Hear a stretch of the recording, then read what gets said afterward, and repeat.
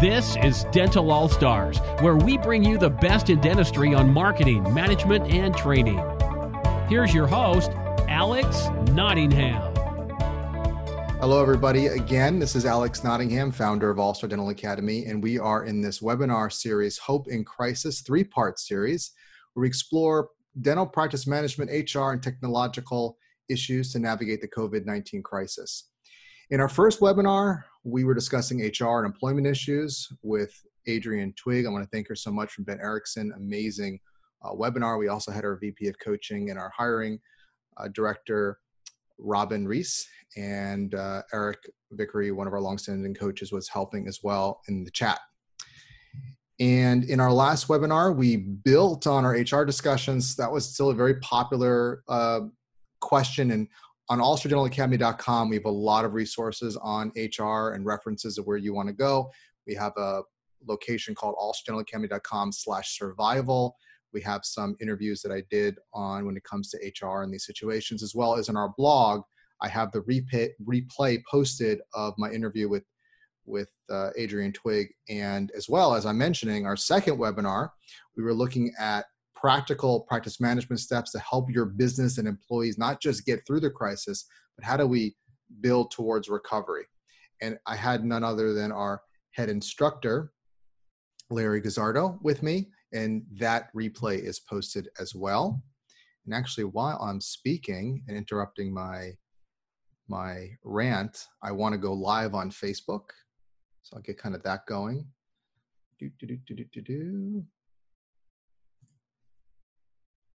Go there.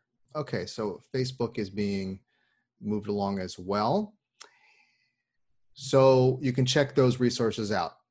And in today's third and final webinar, we're going to explore those technological issues. And I was kind of referencing them in the other two webinars.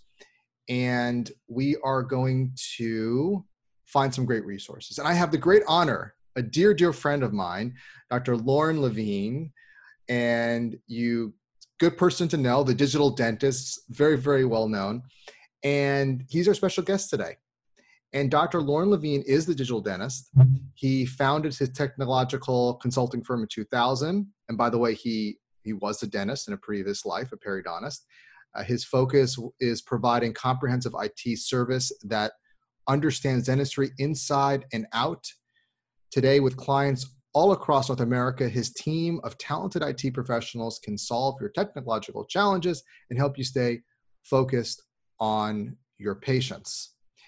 Please welcome Dr. Lauren Levine. Thank you so much for joining us. Thank you for having me. I hope everyone out there is staying safe and healthy, and thank you for joining, and hopefully I can answer whatever burning questions you have, and we're here for a while, so bring it on. All right. So just tell me how things are going with you. How are you? You keeping safe? What's new on your end? Yeah, well, things are going fine, actually. We're here in Southern California, so pretty much half the country, we're in close to lockdown phase. One of the main advantages for my business model is that my technicians have actually been working remotely for about 8 years now. So this is really no different for what we've always been doing over the last number of years. I got my 13-year-old, he's out of school, so, dealing with that. But from a business standpoint, we're busy. We've got, I know we're going to get into this today, but, we've got a lot of offices that are working remotely from home and need our help with that. A lot of people are taking advantage of this downtime to do the things that I've been on their case for the last 7 years, that they, their number one excuse was, we just don't have the time. Well, now they have the time. And without, making light of the situation, I think one of the things that I have the most fear about is that, only essential businesses are open here in SoCal right now. That does not include hair salons. And, it's interesting, about 6 months ago, my 13-year-old son came to me and said, Dad, can you please get me, it was like a barber's hairdressing kit with clippers and, scissors, and he wanted like a mannequin head with a wig on it that he could practice cutting hair. I never understood why. He's had no inclination before or after to cut hair. Meanwhile, that may be my only option for the next few weeks. So, I mean, it's a scary thought having my 13-year-old cut my hair, but I may not have a whole lot of choices. Probably not something you worry about. Yeah, and I don't have that problem. On a daily basis, Alex. No, I don't have that problem. No, very, very nice and neat. And look, we've been getting a lot of questions that people have been asking about how to safely work remotely, train remotely, how to interact with the practice management software remotely, and how to do it safely, certainly. And so I wanted to not get into that. I wanted to wait for you because you're the expert on this stuff. So tell me a little bit about, I mean, so the overriding theme we're going to be aware of here there's two that, and I've done many interviews with you. My favorite to interview is HIPAA is one thing we'll hear a lot about, and the other is going to be protection from antivirus and malware and those things. So those all start to come into play in any of these things we start to engage with. So so how do we effectively, just in general, start to train? So like my people who are training with All-Star Dental Academy, they want to, I mean, obviously they have a computer, they log in, they do that. But how does a team interact, like in terms of doing huddles or so let's start, I like to start methodically. So first step is, I have a team. I want to communicate with them. I want to discuss our training needs. I want to goal set with them. How do I interact with them? My team will start first, then we'll go to patients. There's multiple ways of doing it. My team, we tend to use Skype on a day-to-day basis just because we are working remotely. We're not discussing any HIPAA-sensitive material. There's no protected health information that's being discussed in this. We don't have to worry about it. We literally just got a notification from the Office of Civil Rights today. And I think this is important for people to understand that a number of government agencies, the stimulus bill just passed about an hour or so ago. The IRS is delaying payments, tax returns for 90 days. Here in California, we've got a 60-day break on that. But Office of Civil Rights sent out this memo that they're not on break, and you cannot use the word coronavirus or COVID-19 if you suffer any type of breach or there's been any violation of HIPAA law and expect to get away from it. And they just published these new telehealth regulations, which talks about the fact that if you're going to be using any type of video conferencing, either with patients or where patient information is discussed, it has to be done in a secure way. So they mentioned specific programs. Let me actually see if I can pull them up here. Got it. So they specifically talked about using ones that are okay to use for video conferencing would be Skype for Business, UpDocs, VC, Zoom for Healthcare. The ones that you specifically cannot use would be Facebook Live, Twitch, TikTok, Slack, or other ones that are similar to that. Can you get me that as well? I'll put that in our survival kit, our resource library. I'll get that to you. Yeah. Yeah. So there are certain things that there's certain softwares you can use that are protected. It depends on the content of what you're discussing. Okay. If you're just having a video conference to talk about, the practice in general and HR type issues, things where there's not protected health information that's being discussed, then you can use really anything like a Skype, something like that's fine. If you're using something where patient information is being specific electronic protected health information, you have to use a secure system. One of the things that makes it secure is that whichever product you're using has to be willing to sign a business associates agreement with you. We call them a BAA. And this is something that offices have had to do for 10 years with HIPAA, with any of their vendors that have access to their information. Same thing with video conferencing, that they have to be willing to sign that BAA. Again, okay, so if you're just training your team, again, my All-Star students wanted to know, if I'm training my team on All-Star training, we're not mentioning any patients, we're seeing how everybody's doing, we're talking about goals, strategies, whatever, that you can do anything you want. Yeah, Skype, Zoom, anything, any one of those are perfectly fine. Okay. And then if you are going to start discussing patients in the call, you need to use a platform that will be willing to sign a HIPAA a business agreement. What were some of them? You say there's a Zoom version that does that? It's called Zoom for Healthcare. Most Zoom is free, the ones that most of us use. The only version of Zoom that will sign the BAA is Zoom for Healthcare. That's $25 a month. Okay. Called And the BAA is a business associates agreement. Correct. And the same thing, Dr. Levine was advised in our company as well. Since we do call grading, we've been upgrading our systems even further. And one of the things that you recommended is if you use Dropbox. Before it was Sukasa, that was one. But you mentioned if you're using Dropbox, that you want to use Dropbox for Business. So pay attention here.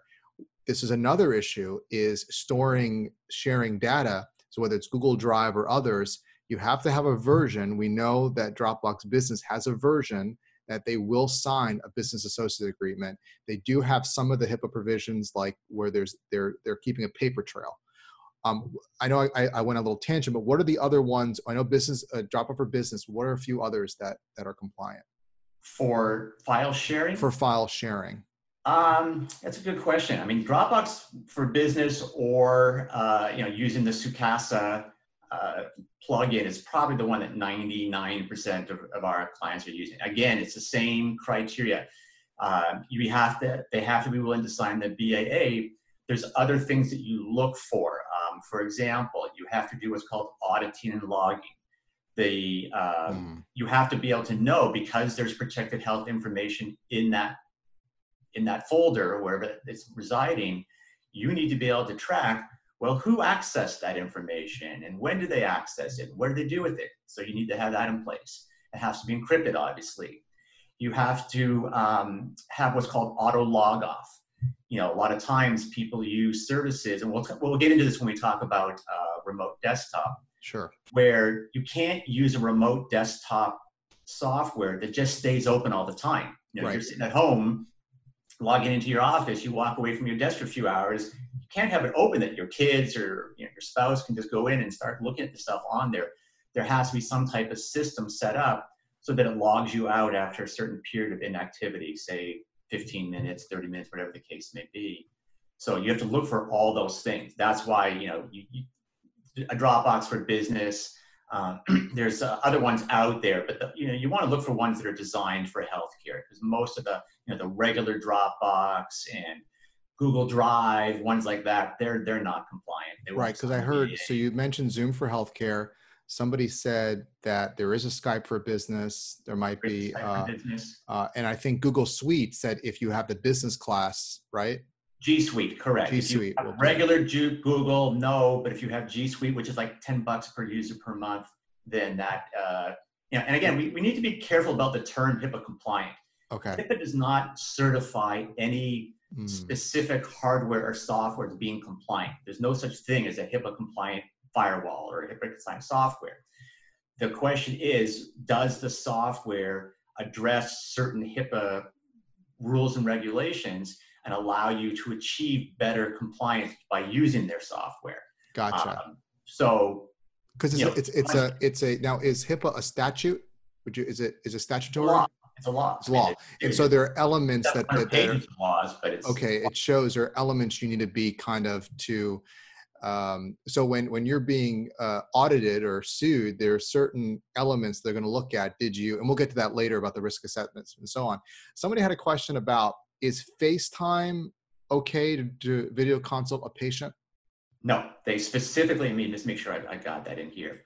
The ones that OCR, well, they said Facebook Live, Twitch, TikTok, Slack, basically any, again, unless FaceTime is going to do a BAA with you, which they're not, unless it's encrypted, we don't recommend that.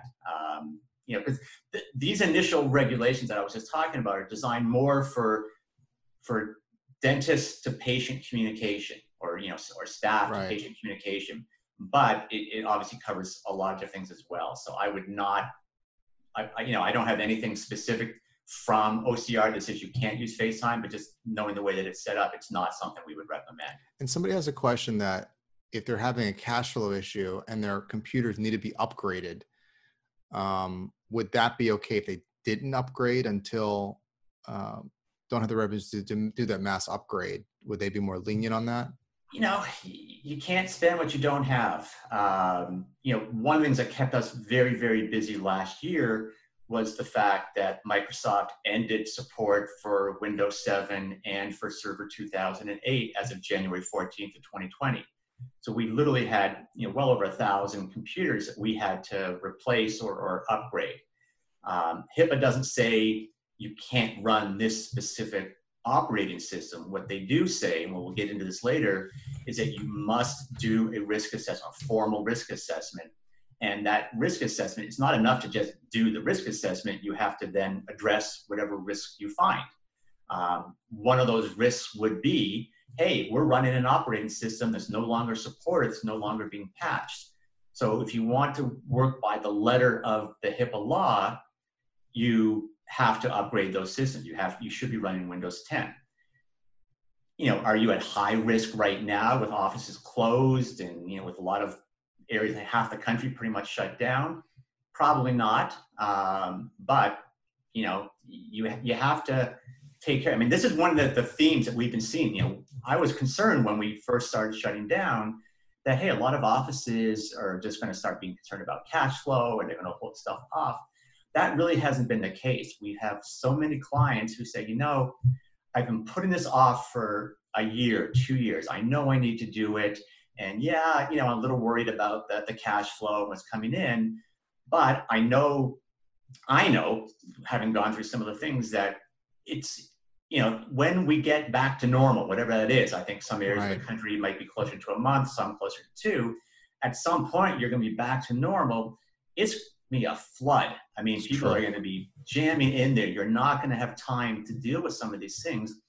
This is a perfect time, in my opinion, to really handle those things that you've been blowing off for the last couple of years, because now you've got the time to do it and you can do it properly. What's so interesting is, it's so funny, when we first met, we were like, we wanted to do a webinar and you're like, well, what do we have in common? It's like, you do online training and I do, HIPAA assessments and technology. I'm like, we have a lot in common, because it's very interesting. We see a very interesting trend too. I'm seeing an uptick in the amount of interest in training, and you would think that that wouldn't be the case. And I think you're right, that this is both what we're talking about are things that if you do it well now, you save a big problem later. What I was talking with Adrian Twig on my end with training, when you train your team members well, they perform better and they stay longer, and you have less turnover. Turnover is extremely expensive. Okay, tens of thousands of dollars. Your stuff is, if you do it now, you're saving, tens of thousands, hundreds of thousands of dollars, okay, depending on the size of your business, from a HIPAA violation and lawsuit and those things. So you're right. This is the ideal, a great time to be doing those things. Like you said in the very beginning, I'm too busy, because you're right. When you get back, you're going to be so busy in taking care of your employees, getting them up to speed. Your patients are going to be a lot of demand and ramping up, that this is a good time to do those things. You're absolutely right. And it's so interesting how our companies are very intertwined with that. And we've been talking about HIPAA, but really what's been driving things for the last year or so is cybersecurity. And, I feel horrible for the offices that went through this, but it was a real wake-up call for a lot of our clients. There were 400 dental offices in Wisconsin that were hit in August with the ransomware virus. Another 100 or so that were hit in Colorado in late November, early December. That was a real wake-up call for a lot of our clients who realized, dental offices are under attack. The good news is that a lot of what we were doing for HIPAA crosses over into cybersecurity. Let me get back to that. But there's an interesting point that was mentioned in the chat, and I was going to ask you about this too. And I think it's a good point to address. There is some. I think you were speaking about it. Notice from the OCR HHS that there is going to be some relaxing with respect to HIPAA rules, that if you act, and remember I said this from the very beginning for those who are watching my webinars, same thing with HR. If you act in good faith, that's a term of art in law, that and there's a non-compliance, okay, you won't be getting the penalties. So can you speak about this acting in good faith that there is somewhat of a relaxing, they're saying, for telehealth? Yeah, that's what we got as well with the telehealth. That's the notice that we got, and I'll get this to you so we can get it out to everybody. We'll have the list of people who attended, so I can get that out as well. Of course, the two key words there are good faith. Let's use an example.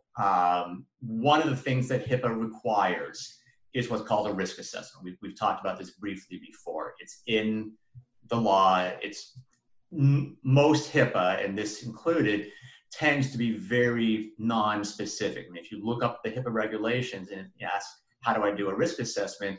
There's literally one sentence, you gotta do a risk assessment. There's no official guideline. However, the National Institute of Standards and Technology, NIST, they created a document, it's document 800-30.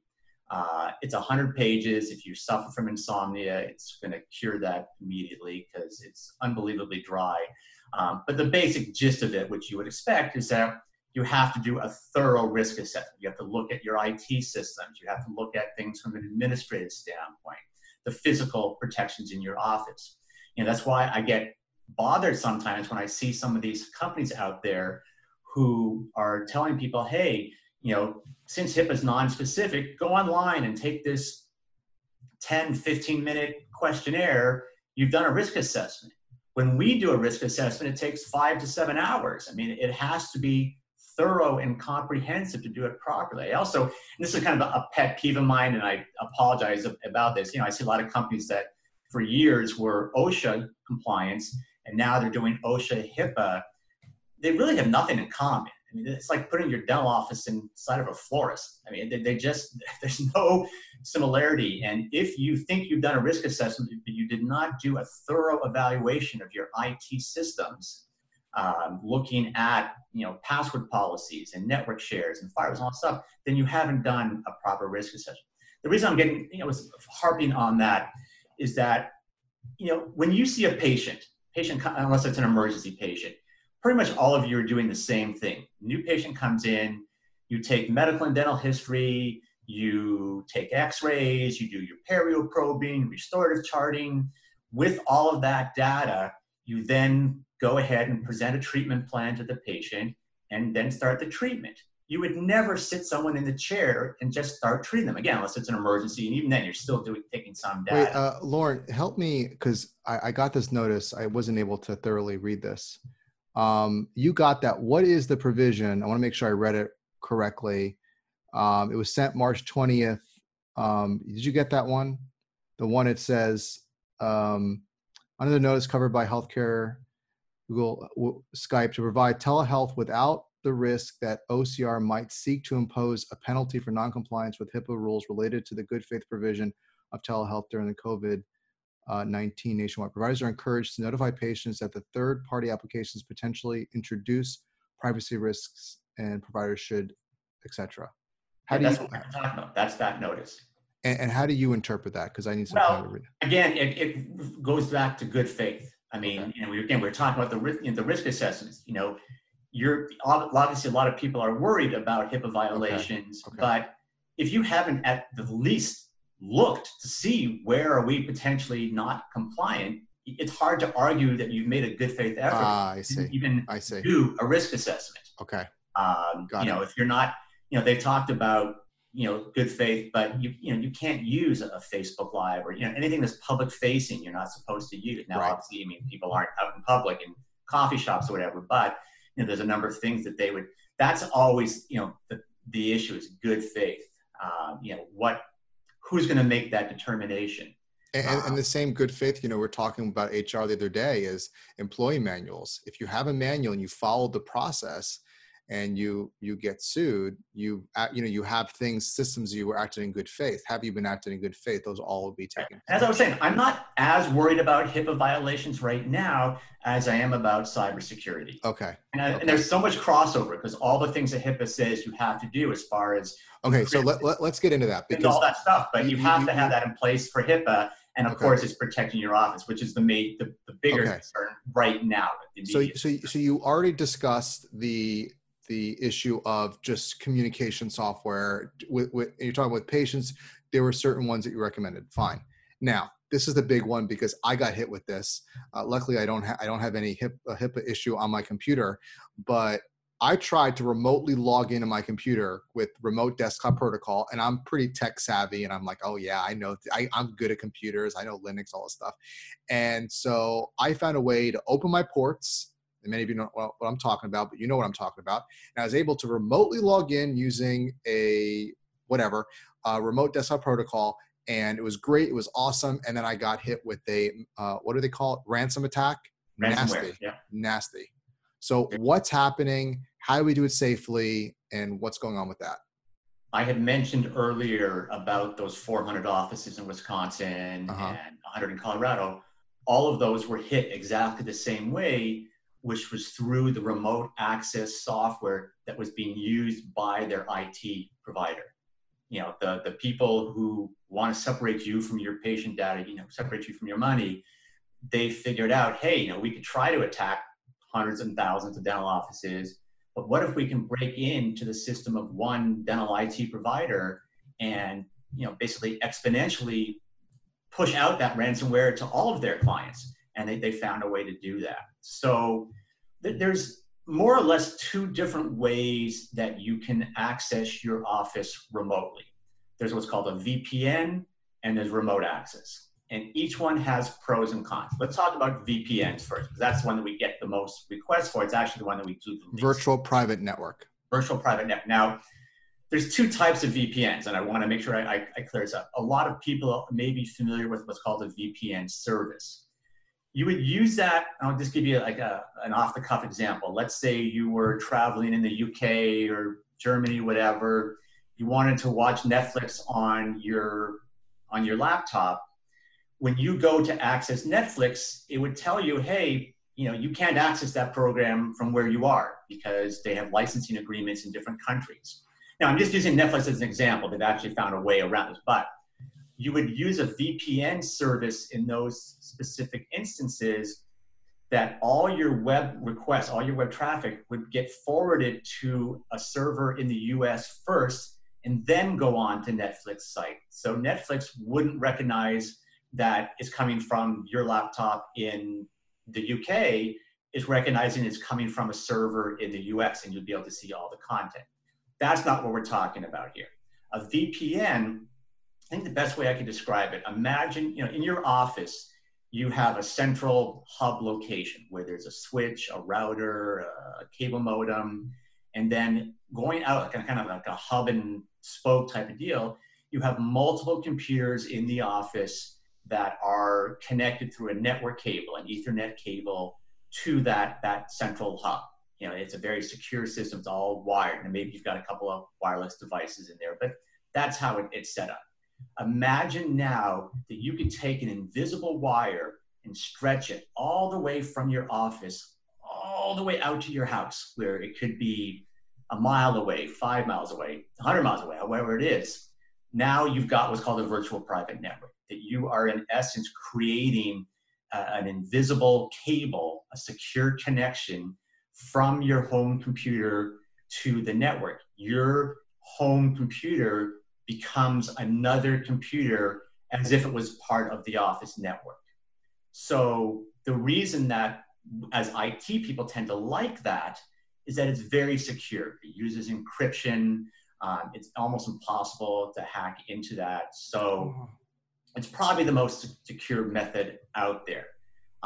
The other reason that people tend to sometimes like it, and we'll get into this when we talk about remote desktop, you don't need a separate computer at the office to connect to. It's that computer is just like any other computer in the office. It's like the operatory and front desk computers. Why is it something that we don't get a lot of call for, or a lot of our clients don't like? First off, they're not the easiest in the world to set up. Typically, you need a VPN router at both locations, at your home and the office. Now, there's some software that is a little bit easier to set up, like Hamachi, but typically people are using these VPN routers. The number one issue we deal with is lag. So when you're in your office, you have what's called a gigabit network, where it's running at 1,000 megabytes per second. When you're connecting from your house, it's going to be the slower of whatever your internet connection is at the office or your house. And a lot of times we're talking 25, 50 megabytes per second. So already your maximum speed is going to be 5% of what it would be within the office. Add on to that the fact that the VPN, because it uses encryption, that encryption has about 30 to 40% overhead over your network speed. So basically cut whatever your max speed is in half. Now you also have to deal with the fact that when you're in the office, you're accessing data on the server that's 20 feet away, 30 feet away. When you're at home, you're miles away. So there's a lag as well. The other concern with running a VPN is that you basically have to install the same software at home as you do at the office. So you have to install your practice management software, your image software. Some of them have licensing fees where they charge on a per computer basis. So for those reasons, even though I think it's a more secure solution, most of our clients prefer not to use a VPN. They prefer remote desktop. With remote desktop, and again, there's multiple systems out there, depends which one you use, and it can be relatively secure as well, depending on how you set up. The main advantage is ease of use. You basically install some software at the office, you install it at your home, and you use that to log on to another computer at your office.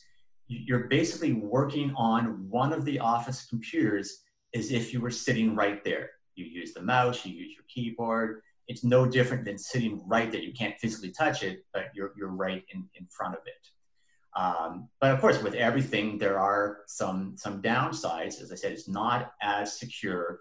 The main downside of using remote desktop is that you need another computer to access. No one can use that computer because it'd be no different than you sitting right there. Now, under the present circumstances where a lot of offices are either shut down or just seeing emergency patients, you probably have an extra computer that someone can use remotely. When it becomes an issue is more when we're back to full speed. A lot of offices have remote workers, an accountant, a bookkeeper, that you want to give them access to get onto a computer, and it has to be a dedicated computer for that remote person because you can't have two different people working on the same computer at the same time. So those are the basic differences between the two. I'd say probably 90 to 95% of the offices that we've set up in the past and that we're certainly setting up right now are opting for the remote desktop because it's easier to set up. A number of them are free, so there's really no, other than labor, which we'll talk about that, but we're happy to do this for free for anyone that webinar. So what are some people have been asking about Doxy? There's also LogMeIn, there's TeamViewer, VNC. Which ones do you like? So we talked about the need that it still has to be HIPAA compliant, and you found out the hard way that's not just HIPAA, it's cybersecurity. There are certain ones that are not secure. The same criteria that we talked about with telehealth is the same here. There has to be the auditing and logging. It has to be encrypted. You have to have a BAA with them.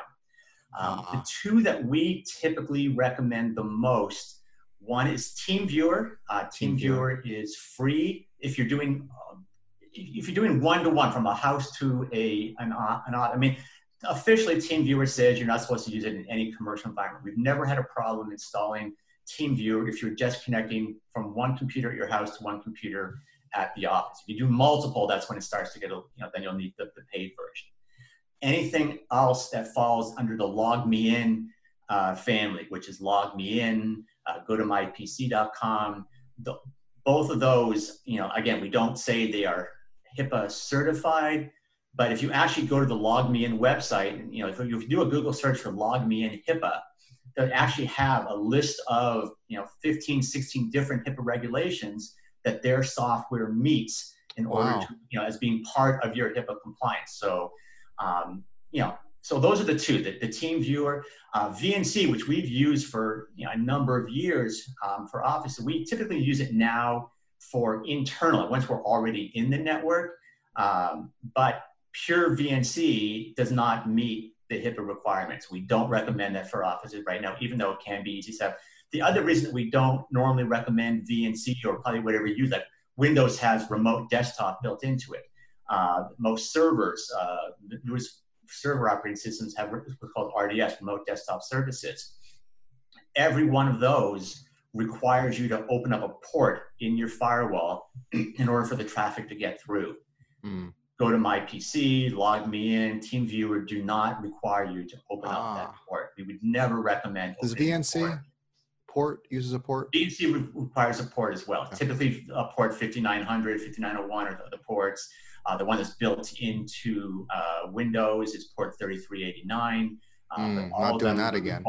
But you know what's interesting? If I use remote desktop internally, there's no problem in my own network. It's when I open ports externally, you can get into trouble if you don't have the proper protection and antivirus and yeah. Now again, there's a lot of things. Like you said, you have to have antivirus software. You have to ransomware. We can talk about all those things, but the number one goal is to prevent anybody from even getting into your network. Then you have to say, okay, if they do get through, what protections do we have in place, such as a firewall? So let me just throw some quick questions, and because I'm getting a lot of questions, just give me quick answers so we can keep moving on, because I think a lot of them mentioned. My best to answer as many as I can. Yeah. So if a port is not opened, you're more secure if more ports are closed? Absolutely. That's one of the ways. I actually just got I can probably send this out to people as well. If you go to Ars Technica, it's ARS Technica, there's it came out on the 25th. It's a long article, New Attack on Home Routers Send Users to Spoof Sites That Push Malware. You know what, Lauren, can you send everybody, because I'm going to send the registrations to Dr. Levine. He'll email a lot of these resources to you, because we have like a lot. Talking about all the links, I will, what I got from OCR, okay. Thing about the routers, I will send that out. But absolutely, people are attacking routers now. So, you absolutely want to close off as many ports as you possibly can have. Some like port 80, which you use for web traffic. And that's what happened to me, because obviously my port was open and something outside attacked my computer and got through. Way to get through. Now, there's other ways if you have. And for those who don't know what ransomware is, it's really bad, because like when you have viruses, you can kind of like use your Kaspersky, whatever, will get them. But once it encrypts your files and says, I'm only going to open them up for you if you pay money.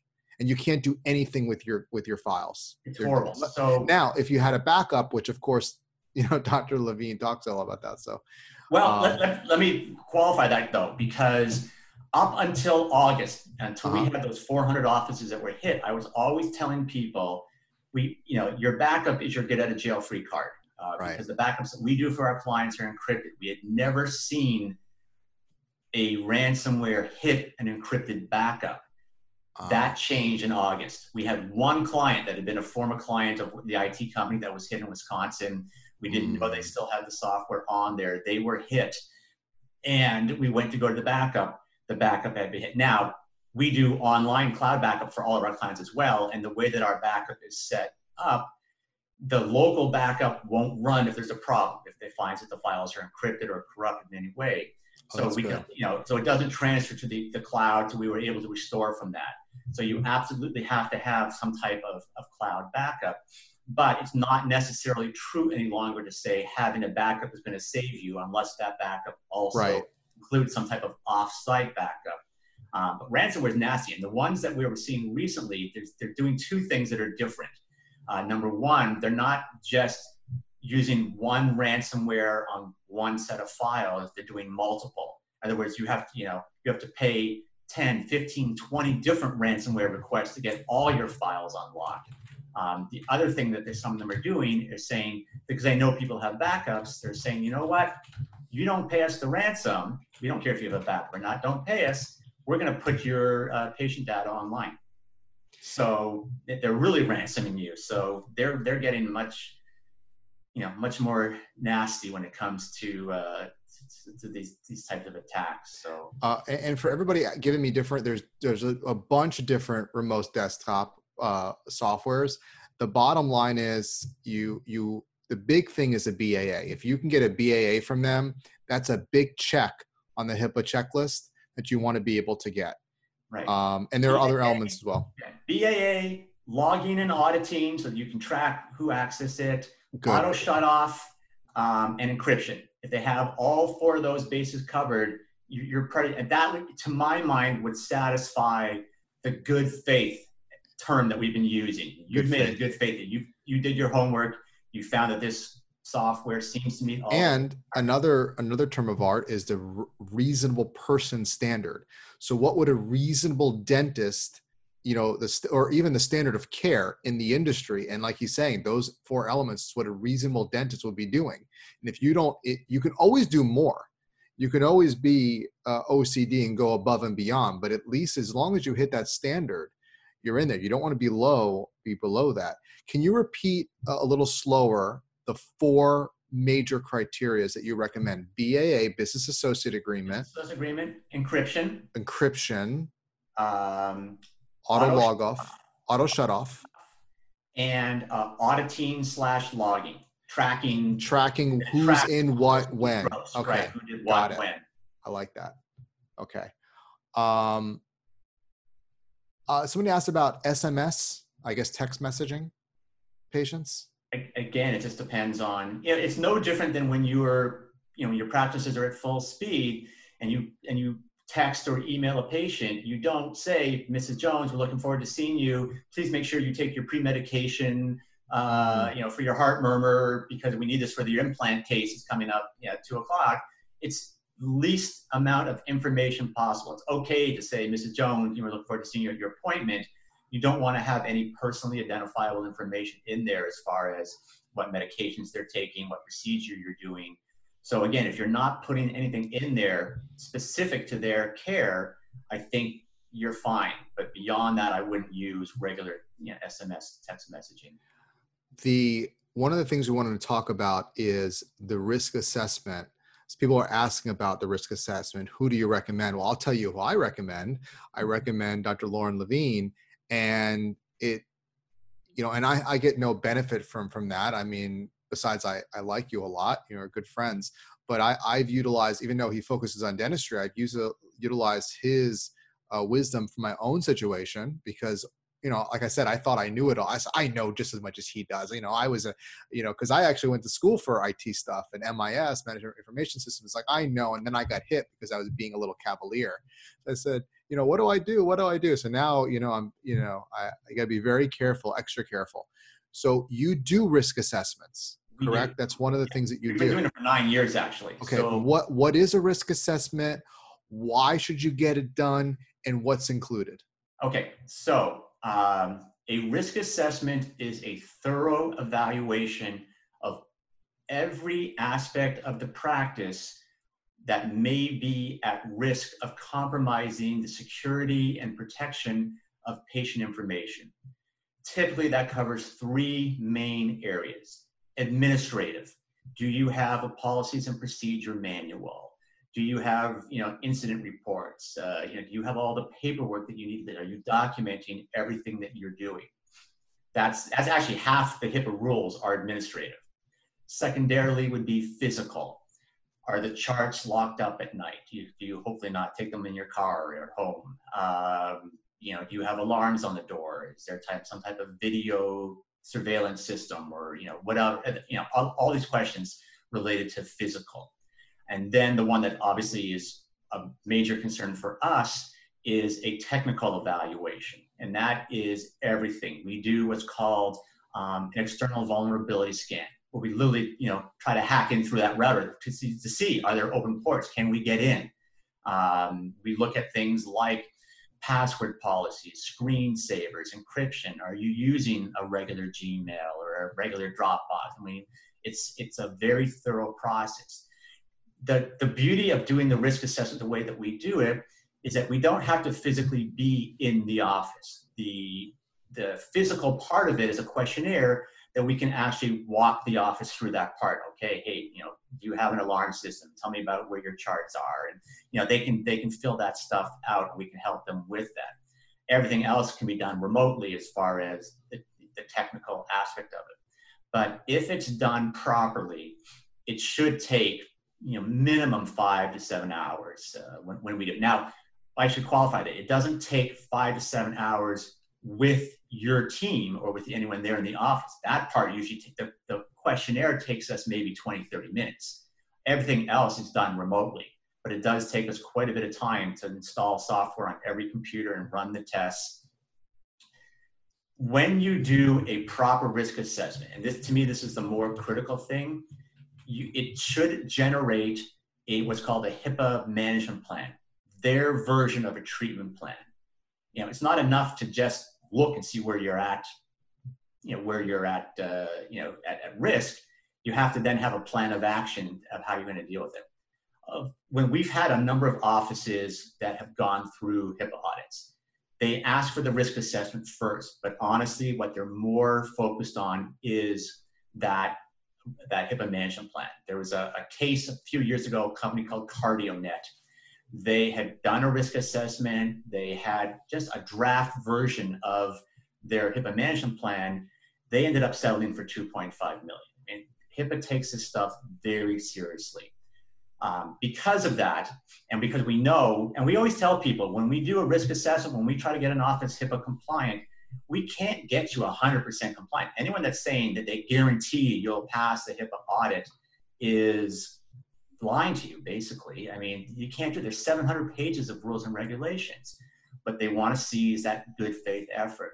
You can't prevent all breaches. So when we do a risk assessment and a HIPAA management plan for our clients, we also bundle in $500,000 of cyber liability insurance. Because if you are hit with a ransomware, a breach of some sort, unlike a lot of HIPAA, which is somewhat ambiguous, breach notification is not. They're very clear that if you suffered a breach, you have to notify all your patients in writing, you have to notify the local news media, you have to be listed on the Health and Human Services website. It's called the Wall of Shame. It's not a place you want to be. You're going to have legal fees. You're going to have fines and penalties. It's considered standard of care to provide some type of credit monitoring for those people. So you're going to need that insurance. So that's why we always bundle it in, because we don't really think it's optional. There's no HIPAA law that says you have to have insurance. There is a HIPAA law that says that you must do a risk assessment. Now, one of the questions we get from people, as I said, we talked about this NIST document. NIST really only applies to federal institutions. So we've heard some speakers out there say, well, if you're a private dental office, you don't have to worry about it. The fact is that it really is the only document, it's the only gold standard that HIPAA auditors use. So that doesn't really make a difference that if you're a federal institution or not. That's what they're using as their guideline for how you should have done a risk assessment. And I can tell you just from firsthand experience, if you say, well, we did it at a lunch and learn and we don't have any documentation of that, or, we went online and did this thing for 15 minutes, that's not going to cut it. I know that from personal experience. So, do it, do a proper risk assessment. How often should you get this done, the risk assessment? What they say is that it should be done on a regular basis. And there's obviously debate out there about what qualifies as regular. We do it minimum once a year when we do the risk assessment service for our clients, because that includes the HIPAA management plan and the policies and procedure manual and the insurance. We also offer to do it on a quarterly basis. Most of our clients are happy to do it once or twice a year. They're fine with that. You can make the argument, hey, nothing's changed in our office. Same staff, same hardware, same software. You could probably make the argument to do it every 2 years. The one qualification I would make, and this is really big, if a patient doesn't follow through with their treatment plan, they haven't done the treatment. That's the worst that happens. Let's say you do a risk assessment, you have a management plan in place, and you don't do anything about it. That potentially can be a lot worse, because when the HIPAA final rules came out, the omnibus rules in 2013, they classified 4 different levels of fines. And the lowest, which are only, and I used only, in quotations, only 25 to 50,000, those are for violations that you probably didn't know about and realistically shouldn't have known about. The highest ones, and those are the ones you hear about in the news, are for what's called willful neglect, meaning you knew about these problems and you chose not to do anything about it. That's when you have the major fines and penalties. So the one qualification I would say is, listen, you have to do a risk assessment. It's absolutely a HIPAA law. You also need to be prepared for the fact that you're going to have stuff that you need to do based on what that risk assessment finds. For most of our clients, you're looking at somewhere 5 to 10 hours of labor for us to tighten up all the things that we find in there. Now, in the past, it was a little more of a challenge. We had to do it after hours. Because offices didn't want to do it. They didn't want to not have patients to be seen. Now people have time. We can crank it out in a day. So there's no reason to take advantage of this opportunity. There's no reason not to follow through and actually complete the items on there. What they're looking for, if you ever get audited, they don't expect the HIPAA management plan is going to be completed on day one. What they do expect is that you've at least made, there's those words again, a good faith effort to start addressing some things on there. A completely untouched HIPAA management plan is going to go downhill very quickly for your practice if you get audited. Excellent. That makes sense.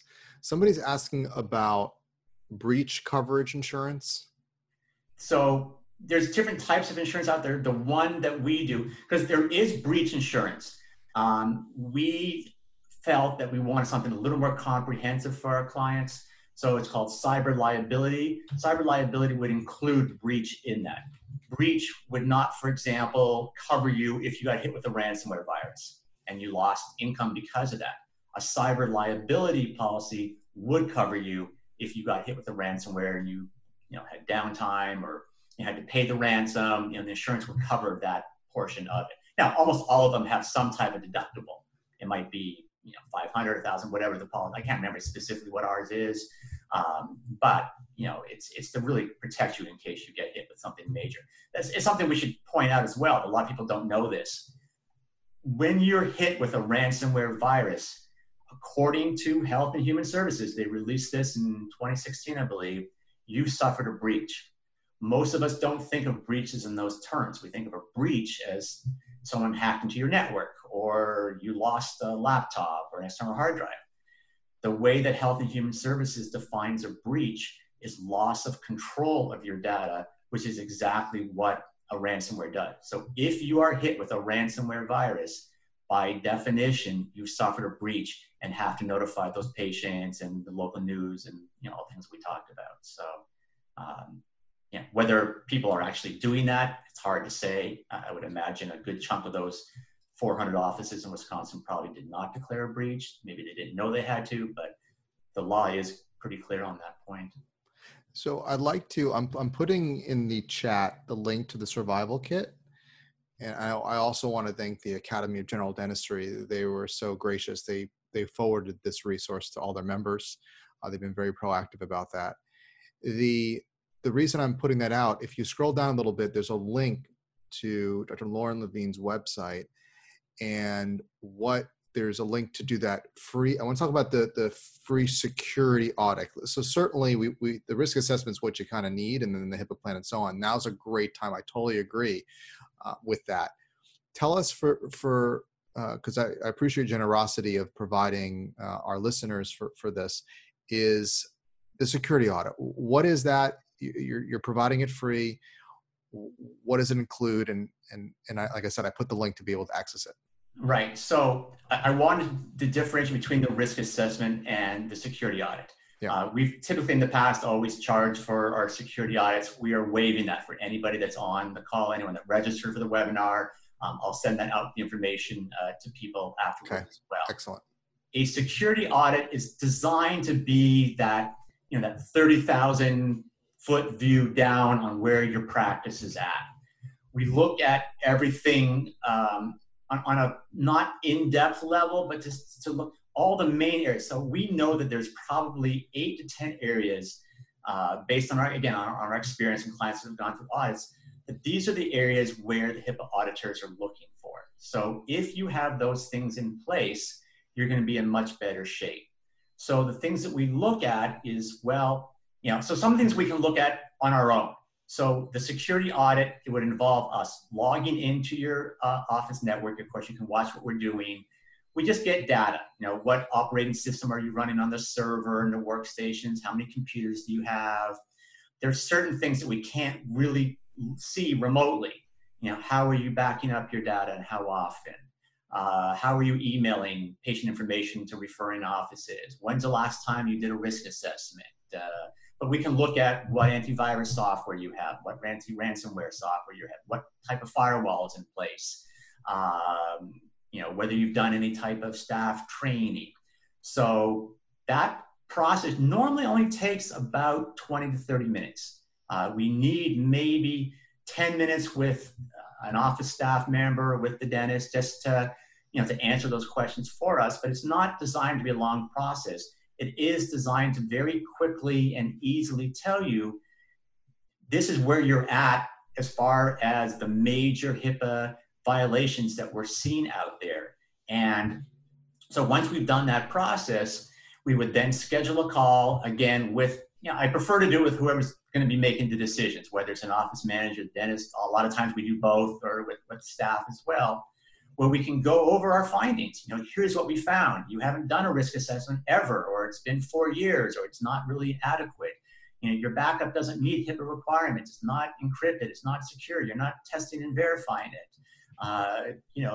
These are all the things that we found, and here's all the ways that you can get yourself more compliant. Now, in almost all cases, it involves some type of labor, some type of ongoing services. This is the way that IT is nowadays. A lot of us are getting away from the older, we call it a break-fix model, where we're waiting for things to happen before we start fixing them. And we still do that. We still have hundreds of clients that we do those services for. What we're trying to do now is to be a lot more proactive, where we can monitor networks in real time. And if there's a major problem, be aware of it really quickly. We can be testing and verifying things on that regular basis. So the security audit is designed to give you a really good idea right now where you're at. Now, of course, we would be thrilled to work with offices to help them with their risk assessments. And by the way, that's the number one thing. And when we do a security audit, the number one thing that we find is that they haven't done a proper risk assessment. That's almost always the first thing that we're going to recommend. Like I said, you can't know what other problems exist unless you without look. A risk assessment. Yeah, you have to know. So you have to do the risk assessment first. We do have, a number of clients that we work with that have their own IT people that maybe aren't up on HIPAA as much. So it sounds to me like, the security audit, which you used to, charge for, and I know you're making free now, which is nice. It's kind of a way to engage, y'all should know digital dentist by now, but to engage as a consultation, find some really good things there and get an overall big picture. But for you to actually sink your teeth into official land, because the security audit does not suffice for HIPAA for evidence of you're working your due diligence. In other words, you're doing your due diligence, but it's starting the process. The risk assessment is something you physically need to have on a reasonable basis to begin your compliancy endeavors with HIPAA. And then from that, you make the recommendations, and you start to put together a protocol to protect your data, to protect the patient information, and so on. So it's a good step. Now, I'm getting some questions about pricing. Do you want to go over pricing, or is that kind of something that's more of something you work with different? There's a lot of my type of IT business that we run is called an MSP, a managed service provider. And it's a fancy way of basically saying automation. That, as I said, we try to get away from waiting for problems to happen. We want to be more proactive and stay on top of it and manage it all remotely. So, most MSPs have these different types of systems of how they charge. And a lot of times it's on a per device basis, depending on how big your office is, how many workstations you have, you pay more. I never felt that was really fair. Just because it takes us pretty much the same amount of work. We're monitoring, and we have to step in, we step in. It doesn't really change what we have to do. It doesn't really change our costs for the software. So we talked about the security audit. That's free. I'm going to make another free offer, which is relating back to what we were talking about. If you desire any type of help to set up remote desktop from your home to your office, call my office up. Again, I'll send out this information to people on how to get in touch with us.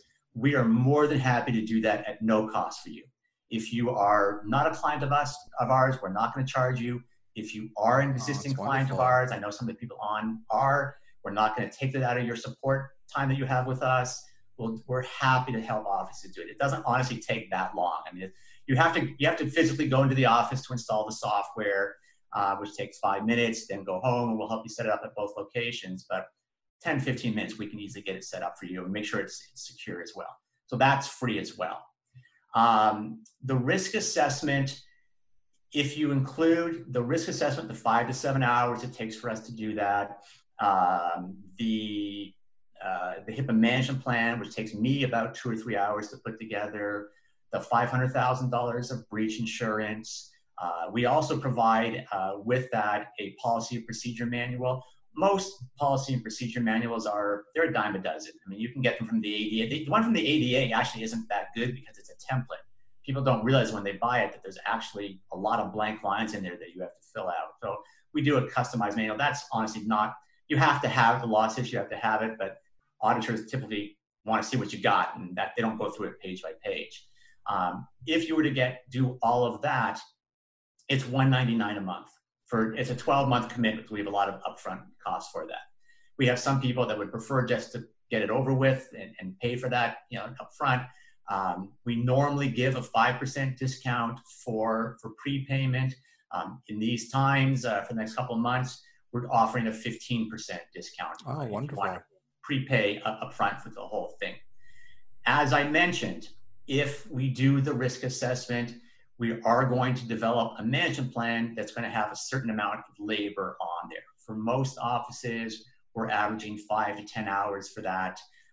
We charge $150 an hour for labor. We would have a much better idea once we've done the risk assessment, what you're looking at.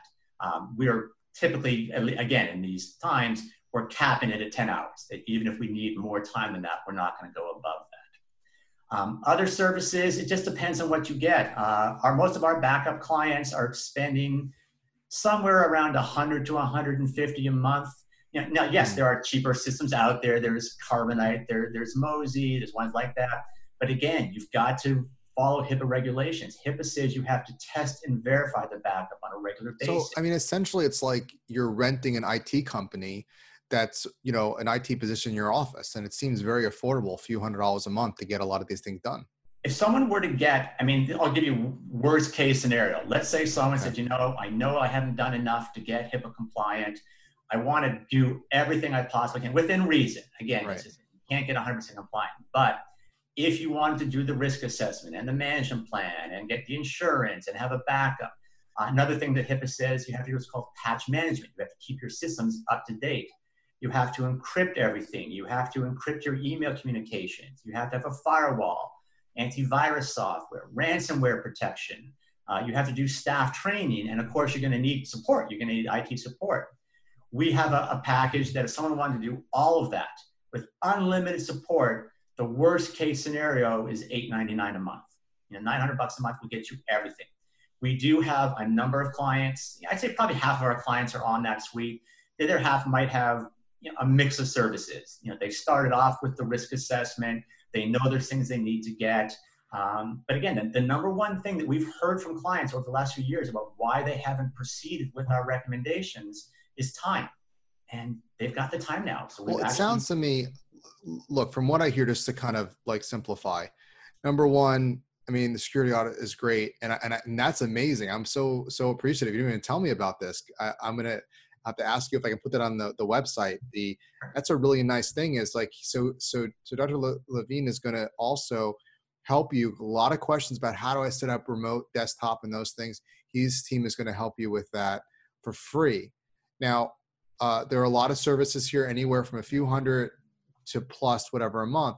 But for those that are listening, the number one thing, because the thing that takes the most time, I would gather, is the risk assessment and of getting things set up. Now's the time to do it, and it's a very reasonable investment because you got to do it anyway. You don't want to get another. We were talking about this earlier. You don't want that insult to injury. Once that's set up, then you have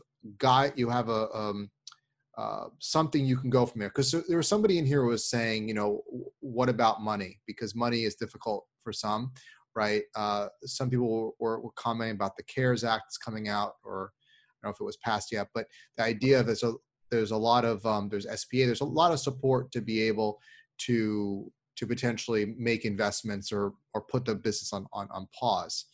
But the idea is, and we're talking about this with Adrian in the HR realm, everything in writing. You want to make sure you're doing due diligence and you have a strategy. Risk assessment, number one.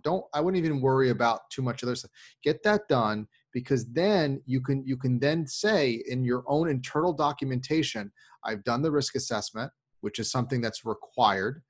And this is my protocol. I'm going to begin, this is my plan. I'm going to begin starting with this. My goal is to get to that, but due to cash flow situation, I'm choosing to begin here. So if you get, and correct me if I'm wrong here, this is my legal mind thinking. If an auditor comes in and sees that this business was, didn't have the money and was making the risk assessment, was making these steps, was like kind of a, some people come for treatment. This is, I can't do the entire amount, but I can do it in steps.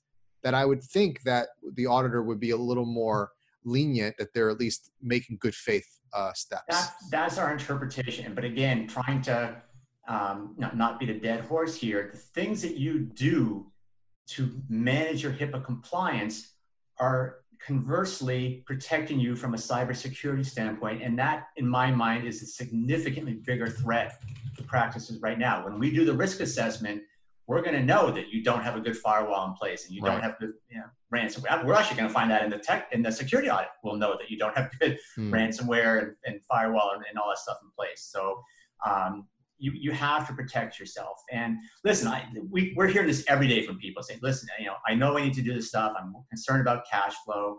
And I know it's not a true analogy because we're talking about a deadly disease here. But I think back to when I started my practice and I got out of school like a lot of people. I had significant debt coming out of school. I was a periodontist. I wanted to start my own practice. I had construction loans. I had equipment loans. I hired staff. I opened my doors, and it wasn't like I had a full schedule of patients the first day. It took me the better part of 6 I like to 9 that analogy. months. Yeah.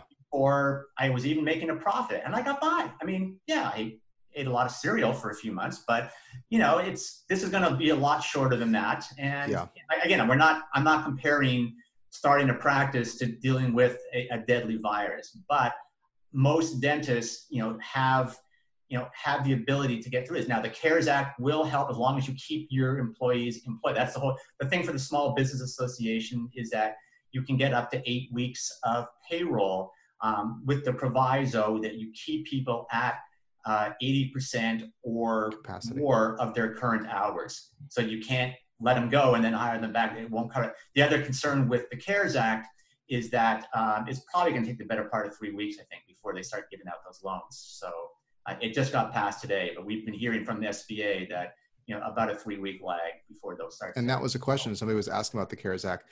For those that also wanted to forgot the company, Dr. Levine. I mean, you can look him up, Lauren Levine, but it's The Digital Dentist, very catchy.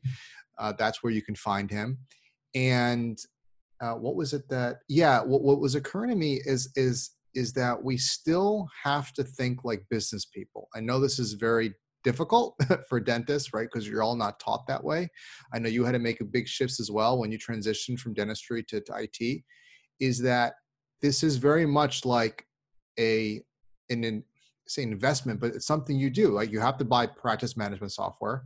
You have to have certain maintenance on your equipment. You got to have your IT department in your business running effectively. And I know you, and I was so grateful I know you do a lot of instruction for us and webinars and even do some HIPAA training for us, for our students, is you mentioned that alongside practice management software, you should be doing practice management training with your team, phone skills, scheduling, because that's what generates money. So these are all things what I teach, and I have an MBA program, well, not technical, but I call it the All-Star Dental MBA. But the idea is to have you start thinking like CEOs. You say, okay, I don't have the money, but I have to think in the future. CEOs think in the future. And I will tell you this, and this is why we call this hope in crisis. We have to have hope, and that, yes, we're putting things on pause, but when we come back, there'll be pent demand, and we want to grow from this, and we want to get better. We want to be able to prepare for contingencies, and that these are things we want to make investments for the future so that we can, look, I don't think any of us predicted this. I know for us in South Florida, we are prepared for hurricanes. We know the drill. We do things. We will going forward. I'll tell you this, all of us will start to include pandemics as part of our contingency plan going forward, because these can happen. But you got to think in terms of business, is that I'm making these investments in my business because I want the long-term effect of getting a ransomware attack, which was really annoying. It was terrible. And I'm lucky I didn't have any, PHI. They didn't get they got some of my backups. They did get into some of my local backups, but thankfully I had another port they didn't get to. But that's scary stuff. And it's and that could just shut your office down. I'll tell you, this coronavirus situation is, I don't know. I mean, if you get your office gets breached and you don't have backups, you have to notify all your people, all your patients, and you can't run your office.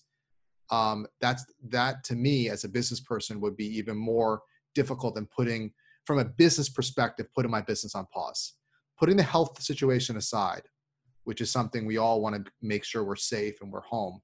But we're trying to give you the tools to be safe as well as your business. So physically, you got to be safe. But I'm so happy to have you, Dr. Levine, because you're finding ways to keep our business safe, okay, in these situations, and finding ways. And again, just to summarize, we have the free security audit. Dr. Levine, the digital dentist, will help you set up your remote access, which is a big question. A lot of people want to know, how do I access the computers remotely? He will help you. That absolutely free, wonderful. Please do the risk assessment. And at the end of the day, this is a company you're going to want on speed dial. You're going to want to have, because when things come up, it's better to talk to him before things happen. But if anything goes wrong in your IT, whatever, this is a great resource. And he's so generous with his time and so many free webinars, education. I said before, and I really mean it. You're a gift to dentistry. I'm so grateful for you. And thank you for coming on. Well, thank you for having me. And, I hope everyone stays healthy, safe. We are going to get through this. Apparently some areas of the country are going to get through it quicker than others, but we will get through this. And I have zero doubt that when we are, you're all going to be very, very busy, flooded with patients. Do what a lot of our clients are doing now, which is use this time to really get your infrastructure in place, do staff training, do all the things that you've been putting off for so long. You've got a golden opportunity to get this stuff handled, to protect your practice, your patient. I mean, there's nothing more valuable in my mind in a dentist's life than their data. That patient information is, and of course, the people trying to steal it from you are also aware that there's nothing more valuable than that. But we will get through this together. Alex will send me the list of everyone that was on here. I'll make sure you get the links to our website so that you know how to get a hold of us, to call us up, to get our help with the security audits and helping you set up remote access. And we're here to help. We're at full speed. I know a lot of businesses are suffering. We've got our full team here. They're taking calls.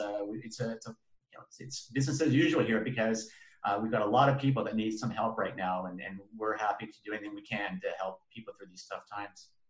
I have some people saying, thank you, great webinar all 3 days. We're so, yes, thank you. And thank you for all the great experts that have agreed to put this on. And thank you for Dr. Loren Levine, not just coming, but he was promoting really heavily on social media and all of his channels to help take care and get all these speakers here for you. And, this all reminds me of the quote by Ben Franklin that said, an ounce of prevention is worth a pound of cure. So this, something to think in mind is using this time to think about where are things in my practice that I can improve on. As Tony Robbins always says, continuous and never-ending improvement. So I'll leave you with that, everybody. Thank you, Dr. Loren Levine, digital dentist. Thank you, everybody, all these all-stars here. And until we meet again, go out there and be an all-star. Bye. Stay safe, everyone.